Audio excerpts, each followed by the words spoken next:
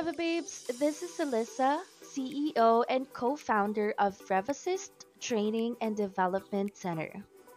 We provide both paid and free training for aspiring real estate virtual assistants, equipping you with hands on experiences that will help you understand the real tasks of a Reva even before you land a client.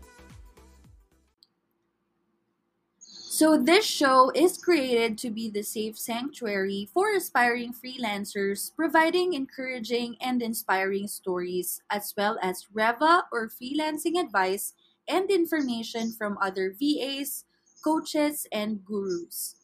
Welcome to the Reva Pod, where real estate virtual assistants call home.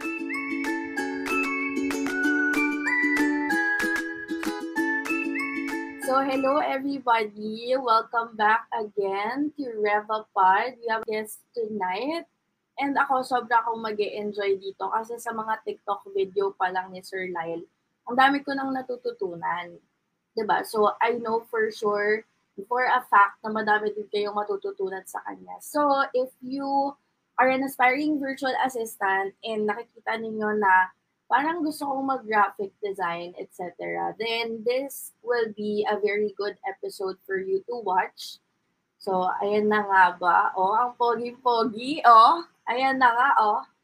Nabigla ako. Nabigla ako. Parang Hi, hindi, hi. ang Sorry, ganda ng parang setup mo. Ayan. parang hindi focus nung no. Yung camera ko.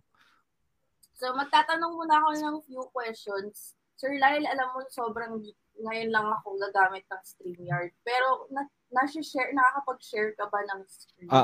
Nakapag-share naman. Okay. Alright. So, before that, I have a few questions for you muna. Introduce yourself muna, Sir Lyle. Yeah, so hi guys. Good evening to everyone who is watching RevPod and also to all the people who are watching from our Facebook group. So, I am Lyle and ako ay isang graphic designer and specifically I am a landing page and a sales funnel designer and strategist.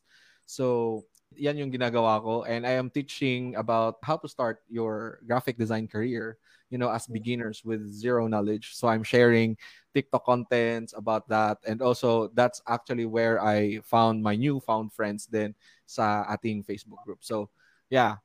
And I've been designing since 2015.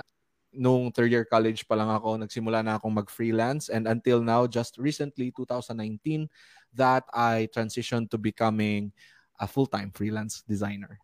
Yun. Oh, so, matagal na talaga. Is it like your hobby po? Actually, I graduated BS Graphics and Design sa isang state university dito sa Cebu. So if you're in Cebu, you should check TU out. So Cebu Technological University, they are offering a degree in graphic design.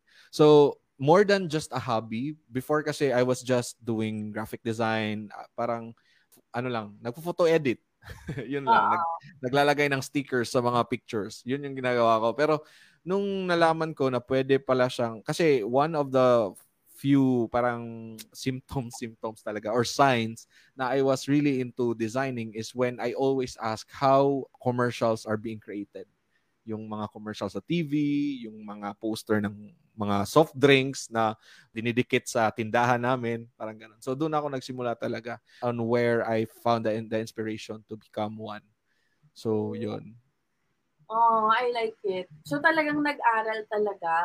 Ang galing naman. Alright. And then, nung time ba na pumasok ka ng freelancing, were you able to get your client agad-agad? Very interesting na parang turning out of events. Kasi before I was working in corporate setup or corporate companies. So I go to office and work for them. So pero I usually end up quitting after 6 months, after 9 months, kasi pula yung puwet ko. my mama told me na pula pala yung puwet ko kasi medyo malikot daw ako when it comes to working. So ayun, I just realized kasi for me, I'm not really into parang going to office. So when I started looking out for my clients, I started actually as full-time graphic designer na home-based. So doon ko na-realize na pwede pala pwede ka pala magkaroon ng clients, no? Although it's full-time, 8 to 5. So I decide na parang need na ako humanap ng client. So luckily I found it mga after weeks of applying in onlinejobs.ph as a t-shirt designer. So yun yung first na ano ko talaga. I didn't parang hindi ako nag-niche down, hindi ako naghanap agad ng core skill ko. I just did whatever I can do para to get out, no, of the full-time setup. Ang cute naman. Grabe, pero like t-shirt design, dahil ba yung client mo is e-commerce back Yes. then? Okay. So, I like it. So yung client na nahanap ko from onlinejobs.ph is actually from or doing Amazon shirts, yung mga Amazon na designs. So print on demand ata yung tawag doon. So yun yung first client ko as a ano. But kung isipin talaga or if we go back way before talaga, I started freelancing kasi when I was in third year college. So paano ko ba nahanap yung first client ko? I was earning 20,000 pesos per month that time as a third year college student. So yung ginawa ko lang talaga is that I went to Facebook groups. Tapos meron kasing mga hiring, 'di ba? Sa mga graphic design groups. So may mga hiring. So I always ask them in the comment section do you accept part-time students? So I always ask that kasi nga I'm still a student and hindi ko pa magawang mag full-time. So I was just being transparent to them until may isang tao na nag-message sa akin at siya pa yung hindi ko kinumentan. So nabasa lang niya yung comment ko. That's how you put out your guys yung mga entries nyo para manalo kayo. The more So, the more entries, the more chances of winning. Parang ganun lang talaga. So that's when I realized na if you go outside and show yourself talaga, there are people who can see you that will eventually become your clients. So doon ko first talaga nakuha yung pinakaunang client ko when I was in third year college and I was working for 2 to 4 hours every night. So yun yung pinagkakabalahan ko. grabe, no? So like, it's really something na ibig sabihin, kahit na college ka, you just have to be honest because someone out there will really accept you and ibibigay sa'yo yung job na yun. For sure, madaming nanonood dito na college students kasi madami din akong student na college O, diba? So, kailangan nyo lang talaga be honest. Tingnan nyo naman. Alright. So, yun lang yung mga question ko. Siguro if I have additional questions, Sir Lyle, I will ask it later. But I know sure. that you have a presentation for all of us. So, go ahead. Okay.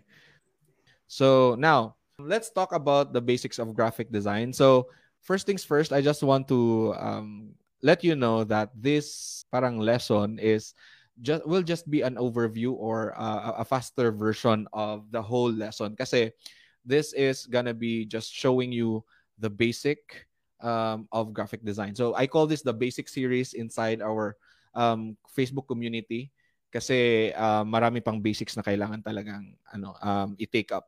So okay, introduction to graphic and design. So what we will learn in this presentation, we will learn what is graphic design, the building blocks of design, the elements of design, the principles of design, and also training the design eye. So activity. So activity you can do just as an assignment or homework.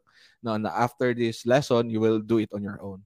So you can use any tools if you're using already Canva or Figma. I usually use Figma because it's for free, but I also use Adobe tools. But when I go teach something like this, I always now, ready, set, kickstart. So, ano nga ba ang graphic design?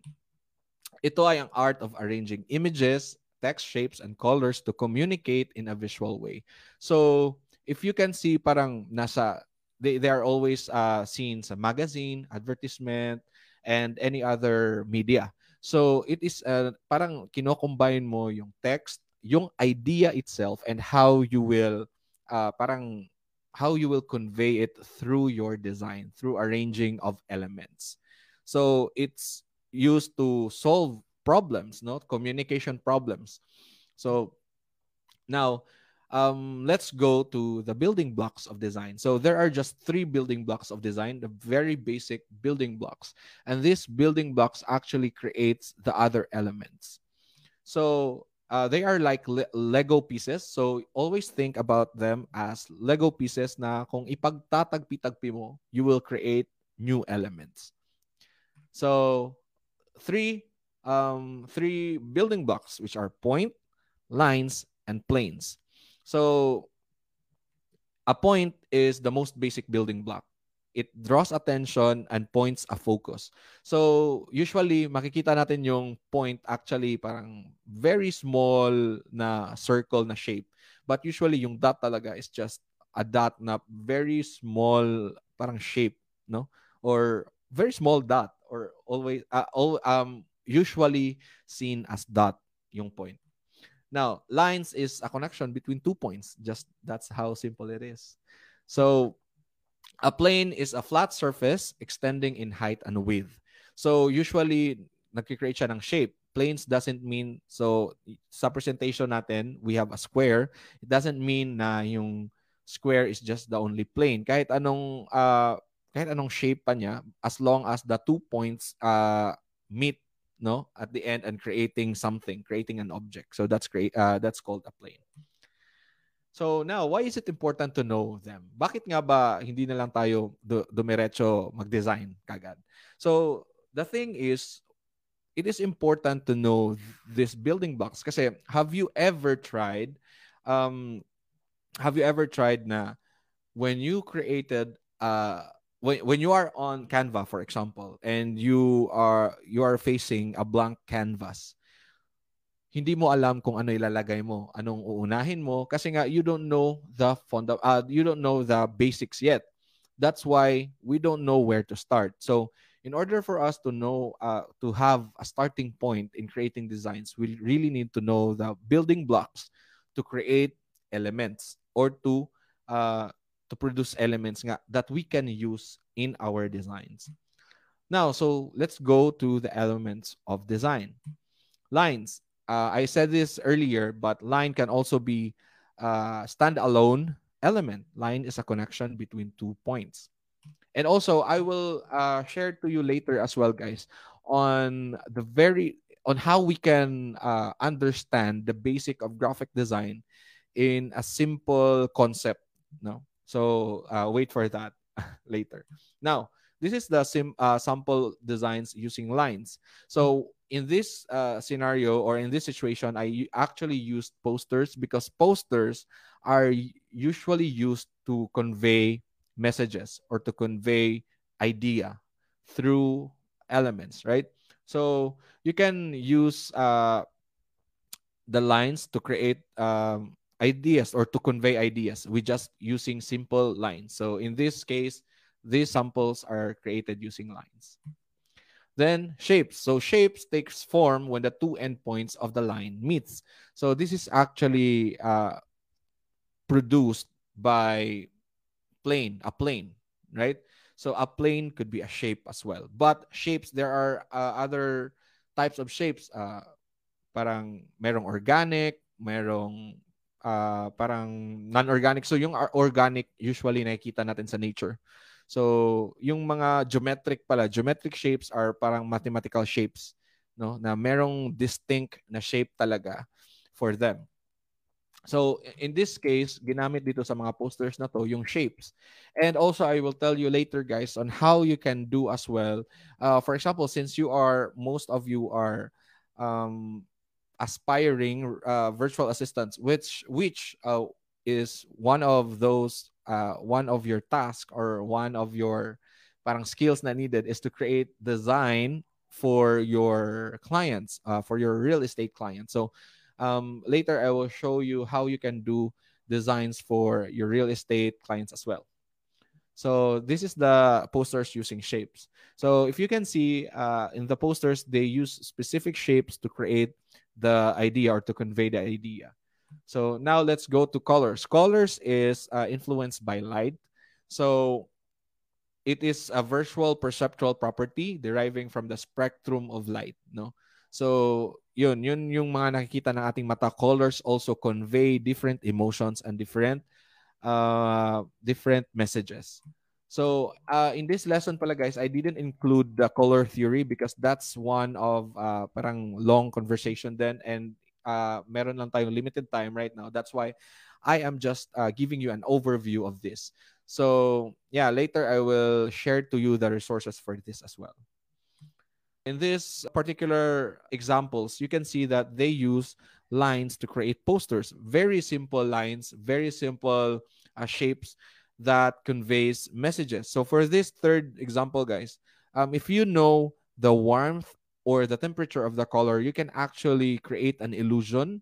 So the warmer the color, it means that light reflects on that, and the cooler the color means it can be created a shadow. So if you can see here, the cooler blue makes the illusion of having a shadow. So take note that this is just 2D design. Ano ba yung 2D? Yung flat lang. But it looks like it has depth because using colors, you can create an illusion. So typography, this is one of the most common used na element when it comes to graphic design. So especially that you as an aspiring virtual assistant for real estate, you need to create infographics. You need to create info yeah infographics, no, or yung mga designs or Instagram carousel designs for you to give to educate your clients or the clients of your clients as well. So one of the things that I also use when it comes to typography is just to use at least two typefaces or font style max when you are creating something. Kasi when you bombard your design with too many font styles or typefaces, it actually parang nagdi-distract siya sa design. So to make it clean and to make it easier to digest, to make it easier to look at, then use at least two max font typefaces. So typography is the process of arranging text to make it legible. So how can you arrange the information that you want to your clients to see directly? No, so if you create designs na medyo crowded yung text niya, then it's hard to read. So one of the things you need to keep in mind as well is to make it legible. So make it clean so that it's easy to read. So hierarchy is the arrangement of priorities, no? Or sino ba yung gusto mong i-prioritize.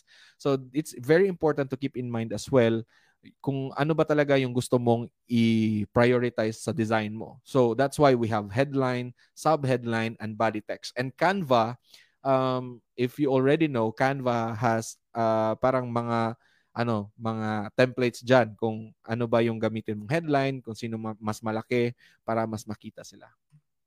Now, texture. So texture creates a visual feel in your design. So it could be rough, it could be smooth, it could be shiny. No, so you can experiment with texture as well. You can give more parang feelings with your design. Now, so as you can see here in these posters, he uses texture na parang dust, no, dusty. Tapos ito yung plastic, crumpled plastic, and here naman is yung pixelated style na design. So space is one of the most important element then when creating design, especially for real estate. Kasi we want to, space creates parang a breather space na parang nafo-focus mo talaga kung ano yung gusto mong ipakita sa design mo. That's why it's very important. That's why I already said earlier as well na pag gumawa ka ng design na medyo crowded siya, it's really hard to know which one you should read first. Now, we are going to talk about the principles of design. So the principles of design describes the process that the designers use, the elements in creating a design. So the design, so ito na yung sasabihin kong ano pala, or baka later na lang para may reveal. So the principles of design is actually parang mga rule of thumb when you create a design. So it is very important to know this so that meron kang starting point when you arrange something. For example, um, imagine mo yung nag-arrange ka ng bahay mo. So you need to create a space, no, for you to be comfortable. Parang ganun din siya, yung ano niya, yung parang analogy niya. So first and foremost, the first one is balance. So this is the distribution of weight, of visual weight of objects, colors, texture and space. So if you want to carefully adjust the elements on your design to make it visually balanced. So there is called visual balance and also um, mathematical balance ba yung tawag doon. So mathematically balanced meaning parang kung i-measure mo siya, balance siya. When you measure it with ruler, balance sila yung distance nila. But with visual balance is you will parang depend on your visual, and your feelings na, okay, balance na siya tignan. So, yan yung pagkaiba nila. So, symmetrical balance is the balance na magkapareho. So, as you can see here, parang pareho sila na balance. So, next is the asymmetrical balance. They don't have the same elements or shapes, but they feel balanced because of their weight. So, balance sila sa kung gaano sila kabigat. Yun.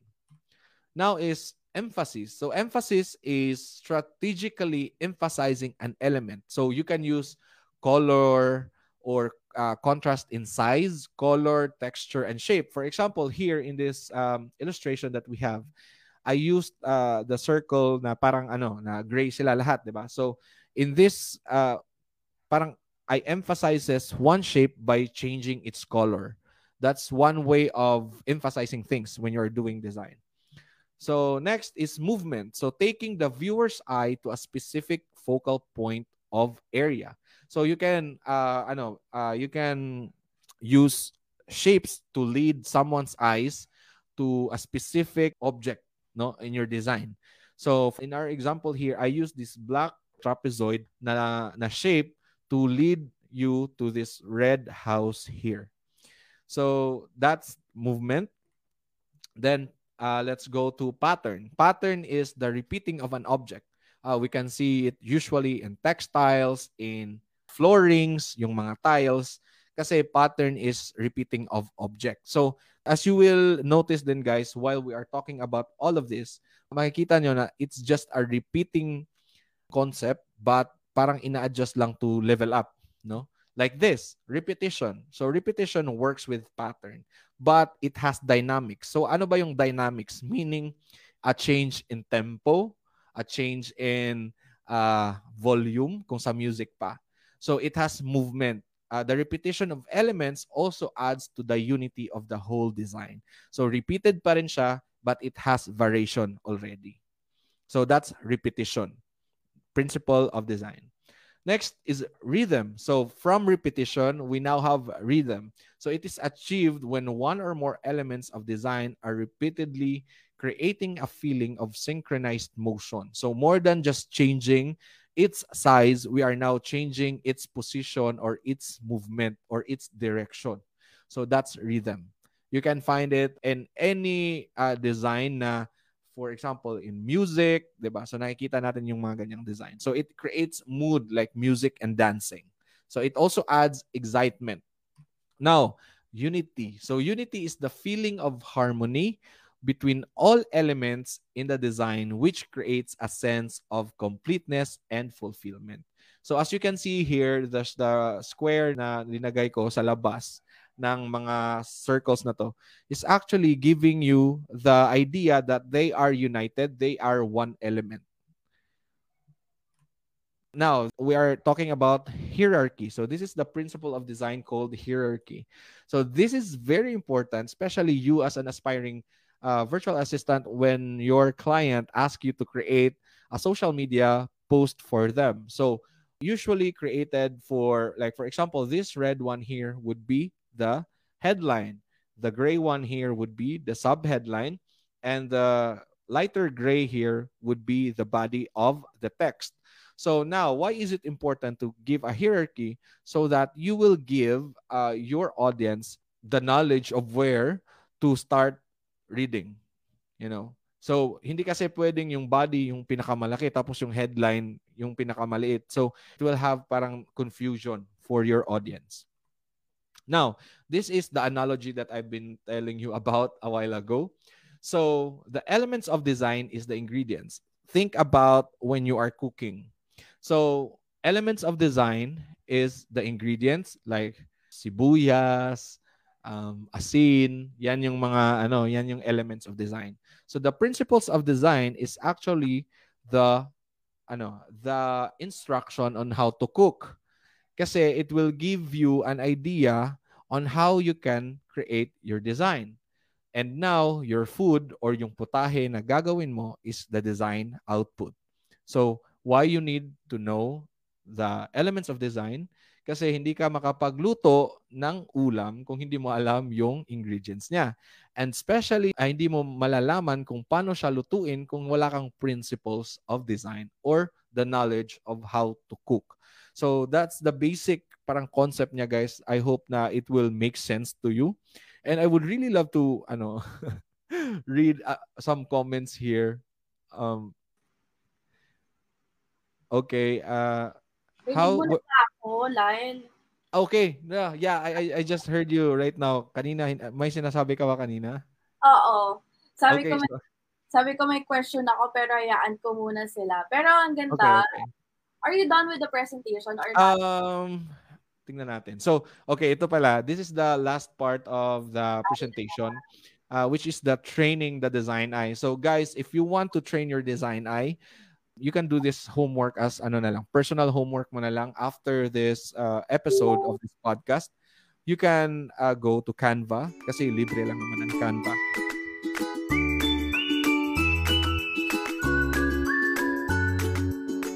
Then, the first activity would be to figure out a subject. For example, ito din yung activity namin nung I did this workshop inside our community. The activity is choose a subject and identify what specific shapes you can see them. So this is also called parang gestalt concept, but that's a bit complex to explain. So what you need to do, for example, is kunyari gusto mo ng something that you enjoy, image of something that you enjoy. For example, mountains, 'di ba? So punta ka sa Canva tapos i-figure out mo kung ano ba yung shape na nakikita mo sa mountains. Ganun lang kasimple. It's training the design eye on how you can perceive shapes in images. Kasi it will give you the idea on how you can create things or design through simple objects. So if I may share as well yung sana ba yun? Share ko lang yung namin yung activity. Ewan ko lang kung nandito pa yun. This one is Figma po. Yes, this one is Figma. Oh, so I'm using Figma kasi I do landing page design and website designs kasi. So that is why. So ito ata yun. Thank you. So for example, like this. So this is parang sunset or sunrise, di ba? And I use parang simple shapes like lines, and I used a half circle to depict sun. This is just a very simple shapes na ginamit ko, but you can see that it's actually a sunset or a sunrise. Then, i-add mo pa yung context niya na summer madness. Di ba? Summer means sun. So, that's why parang nakikita nyo na depict talaga yung sunset or sunrise dito. So, this is poster number 1. I created this for our exercise. So, yun lang naman for training the design eye. You can do this simple na activity on your own time. So, guys, I know na medyo mabilis kong diniscuss dito yung ating presentation kasi I want to hear questions more from you kasi. Kasi I want this parang episode to really help you guys out kasi itong the introduction of design, you can actually take this lesson on your own kasi. So, you can So you can get access to this lesson sa ating group. Pumunta kayo sa guides. Then, nandun na siya. We already trimmed it out for you lesson per lesson para mas madali nyong ma-digest. And also, I added the whole slides na pwede nyong balikan. So, I think yun lang naman. Yun lang yung ating presentation for tonight. So, I hope na meron kayong natutunan in some way, guys. And yun. Ako madami, grabe. Pero ayan, may question si Nico. Kasi nag-PM to si Nico sa akin. Sabi nga, paano pag wala ka talagang creative juices sa katawan, Sir Lyle? Okay. Pero gusto mong matutunan yung graphic design. Kasi sabi mo nga, di ba, it is something that we can offer as a service to our clients. And minsan talaga kapag real estate virtual assistant ka, all around ka. So, paano pag ganun? Okay. Sige, share ko na lang din sa inyo kung paano ako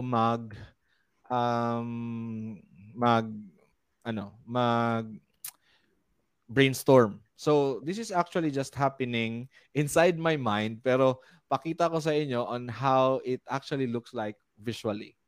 Yeah. So, kunyari, ito. So, most probably, yung clients nyo is real estate agents, right? Tama ba? Yep. Okay, real estate. So, that's the main keyword. So, when you don't have any parang information, kahit bigyan ka lang na, okay, gawan mo ko ng poster for real estate. Tapos kahit walang binigay sa'yo na more info, teka, ayusin ko lang buhok ko. So, kahit walang binigay sa'yo na more info, you can actually do this exercise to generate ideas. So, we call this, I think you know this already, but we call this mind mapping.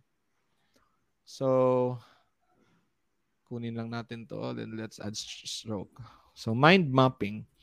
So, yan, real estate. Ano bang pumapasok sa isip natin pag sinabing real estate? Bahay. House. Ano pa?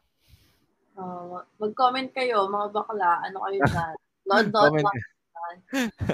Guys, comment kayo so that kasi mas ma-learn nyo siya pag you do it, you implement. Buildings. Okay. Properties. Money daw, sabi ni Nico. Yes. Mukha talagang pera to si Nico. Properties. Ayan. Investment. Trust. Ay, ang lalalim. Grabe sila. Yes, trust, di ba? So, trust. Now, next would be to create the second layer. For example, if money, anong nasa isip nyo? Dollars. Charot. Yes, pwede. So, second layer na siya. So, dollars. Ano pa? Rental. Ayan, tama yan. Rental. So, confidence. Okay. So, ito yan sa trust, di ba? Confidence. So, you can actually think about something. For example, what color depicts trust? Parang ganon. So, kunyari, blue. Kasi blue depicts trust, di ba? Now, money depicts color green. So, nakikita nyo ba yung pattern? Meron na kayong idea on how you will create the design. So, kunyari, pag wala talaga kayong idea, do this mind mapping. Usually, I use pencil and paper for that, or ball pen, kahit saan kayo pwedeng mag brainstorm. So, ayan, 'di ba? Meron kang hierarchy of information, meron ding emphasis, merong simple na design. So, pag nabasa nyo, okay, rent to own properties, ganito siya kung magkano. Ito yung nila, Facebook or Instagram nila, tapos ito yung number na tatawagan ko. Lodi, may course daw ba kayo? Actually, in the future pa. Sa ngayon, wala pa talaga akong course, but I am giving weekly Q&A sessions or learning sessions inside our community. So, yun. Uy guys, promise, pasok kayo doon kasi merong mga pa-challenge si Sir Kyle doon and nakakatuwa yung, kasi kahit ako nung nagsuscroll ako talaga nung mga parang commercial ata yun, yung nanalo na orange. Tuwang-tuwa ako doon, ang galing, di ba parang ma-enhance talaga yung creative juices mo. So, Ayan. May so tatanong na Sir Kyle. okay. Sabi ni Florence, parang andali lang pero pag ikaw na nakatulala. Yes, ganyan din guys. Always din. Think about it na you're just starting. So it doesn't need to be na mabilis kayo kaagad. So I've been designing since 2015, so that's why I am parang fast enough na din ako when it comes to designing, but hindi naman siya sprint.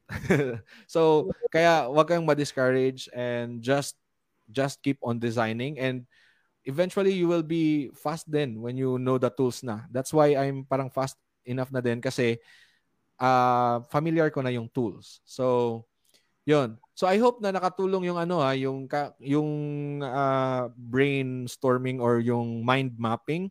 So if you don't have anything na binigay si client na sabi lang niya gawan mo ko ng poster na pang real estate, di ba? So at least you know how to process your thoughts para you can create something out of nothing.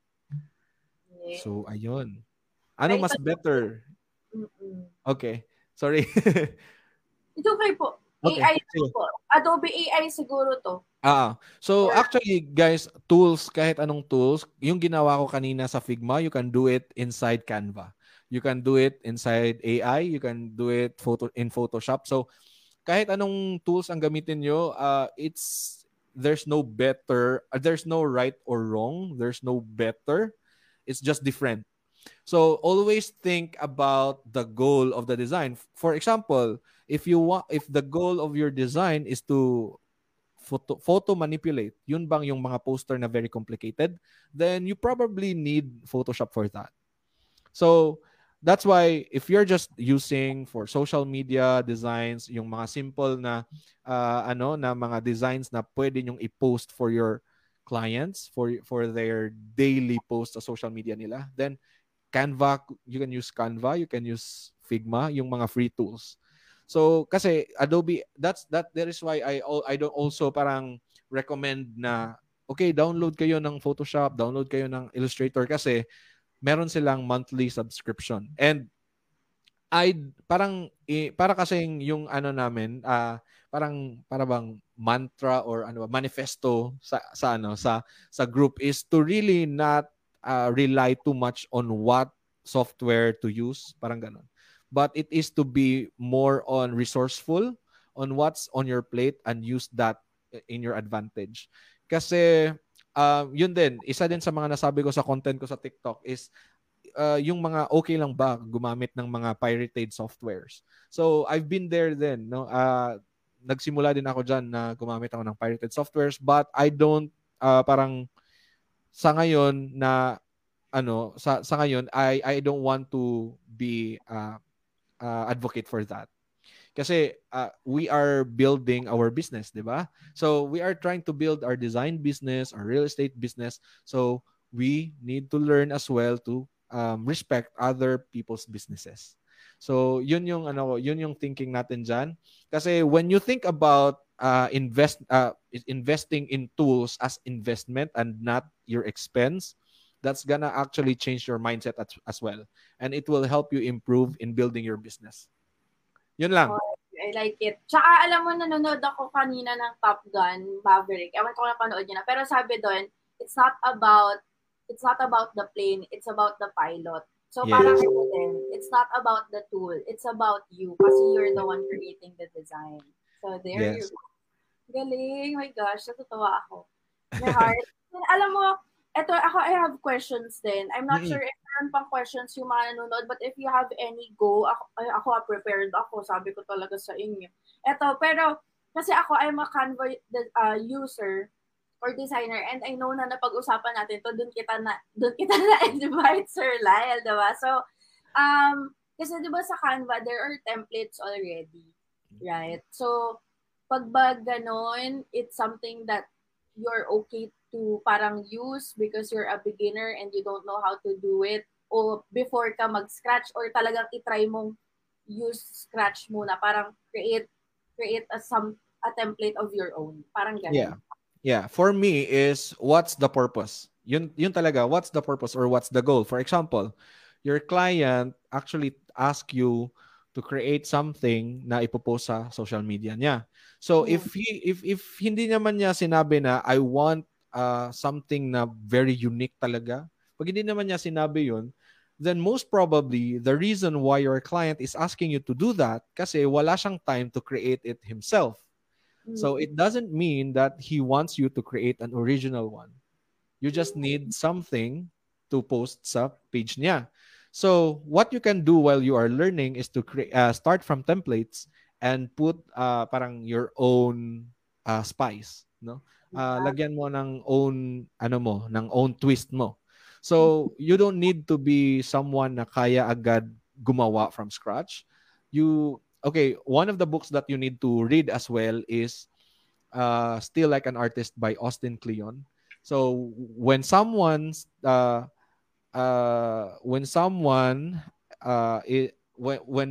work is inspired from one artist, then you are parang magnanakaw ka.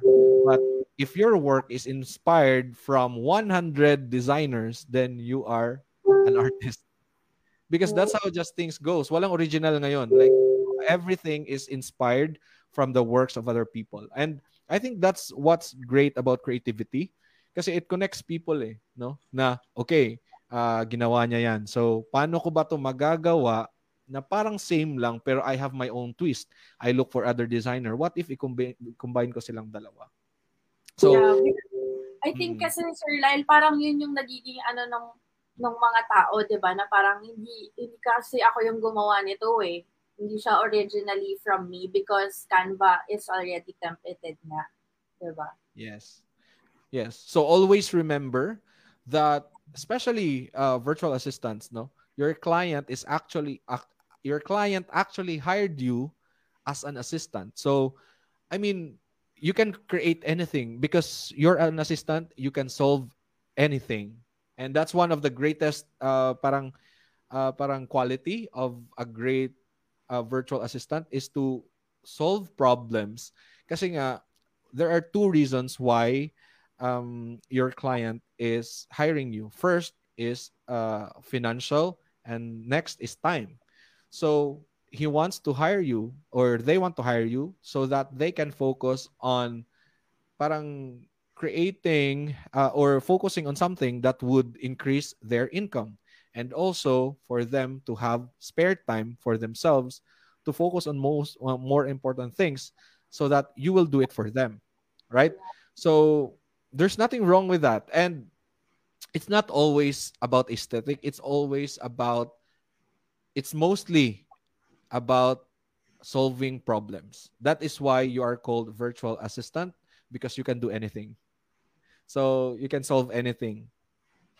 And okay, for aspiring graphic designers who are here, who are also um who are also watching, is actually the one of the greatest quality then of being a graphic designer is to learn from virtual assistants. Because virtual assistants are problem solvers, not just in design, but for example, when how can you elevate by yourself and stand out from the rest of graphic designers? So if you want to stand out from other graphic designers, then don't just focus on aesthetic. Don't just focus on how to design, but focus on the whole marketing field or marketing space. Na paano mo ba magagawa yung design as effective as effective as possible. Kasi kahit maganda pa design mo, if you're one of the few things that I also see with aspiring graphic designers is that they always talk about themselves, right? Like, hi, if you need someone, hire me. If you need someone, hire me. But you don't even take the time to create something for your target audience. Like, for example, why graphic design is important in your real estate business. It elevates your brand, it gives you more credibility, and it makes people trust you and your business.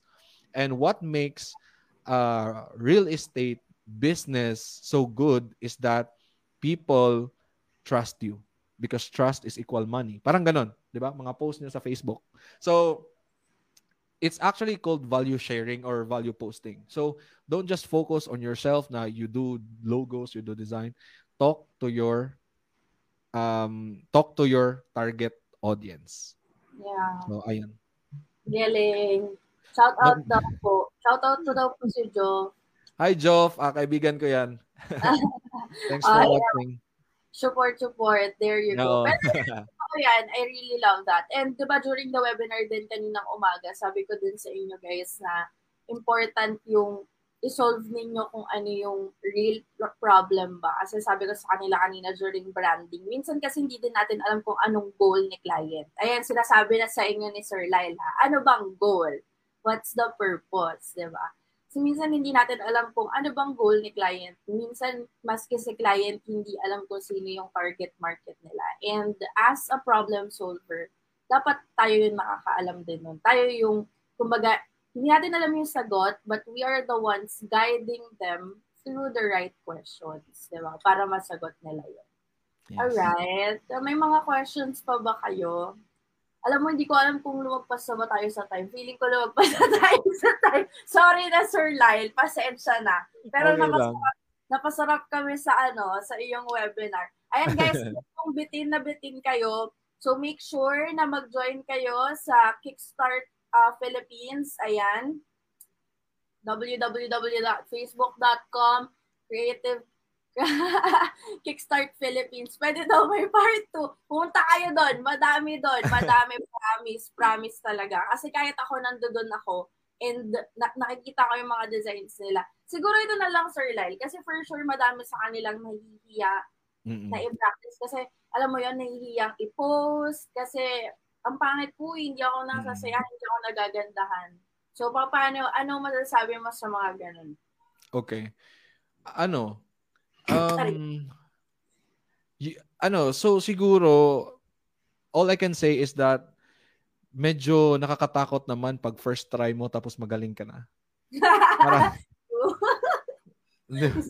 So parang naman yun, parang God tier na first try mo tapos maganda agad.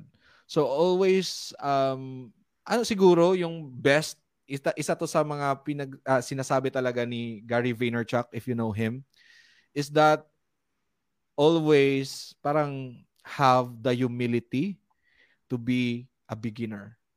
And there's nothing wrong about being a beginner. There's nothing wrong about kahit nahihiya ka, gawin mo kasi mawawala din ang hiya mo. Kakapal din yung mukha mo. 'Di ba? Kasi ako I started my content creation journey since 2018, 2019. And medyo mahiyain talaga ako before, tapos kumapal lang yung mukha ko because I always do this. And I'm not even considering myself a successful content creator pa.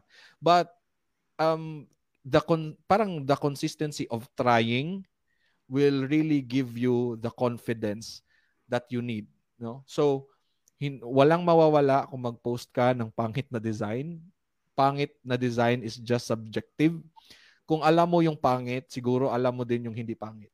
Isa sa mga pinaka hindi ko malilimutan sa math teacher namin.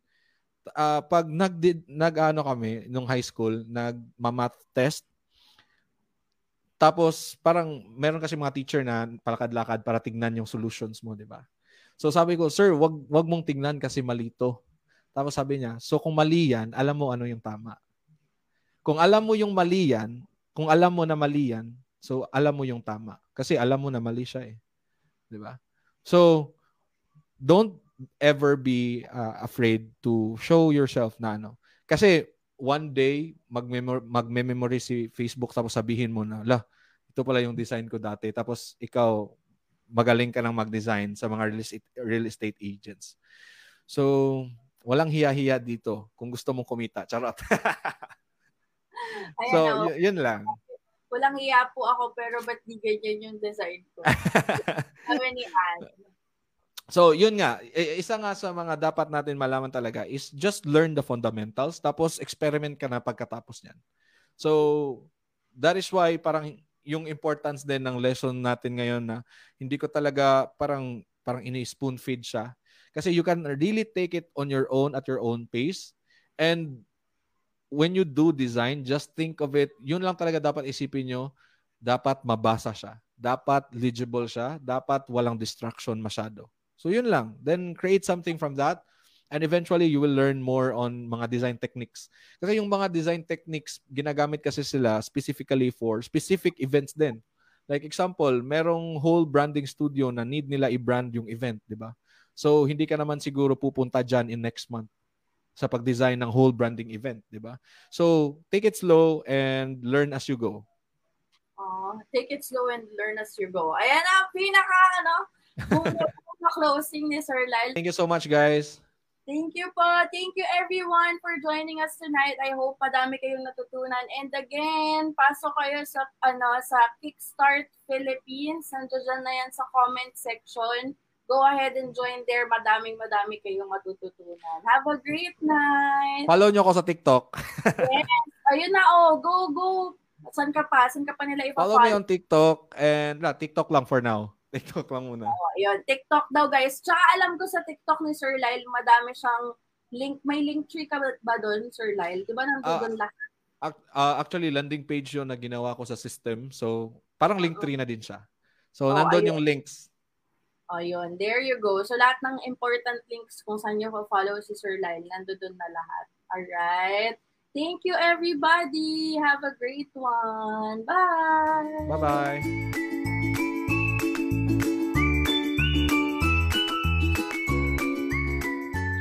You have been listening to RevaPod, the home of real estate virtual assistants. This has been your host, Alyssa, and if you enjoyed the RevaPod episode for today, we'd love for you to follow us on Spotify. Thank you and see you on the next episode. Bye!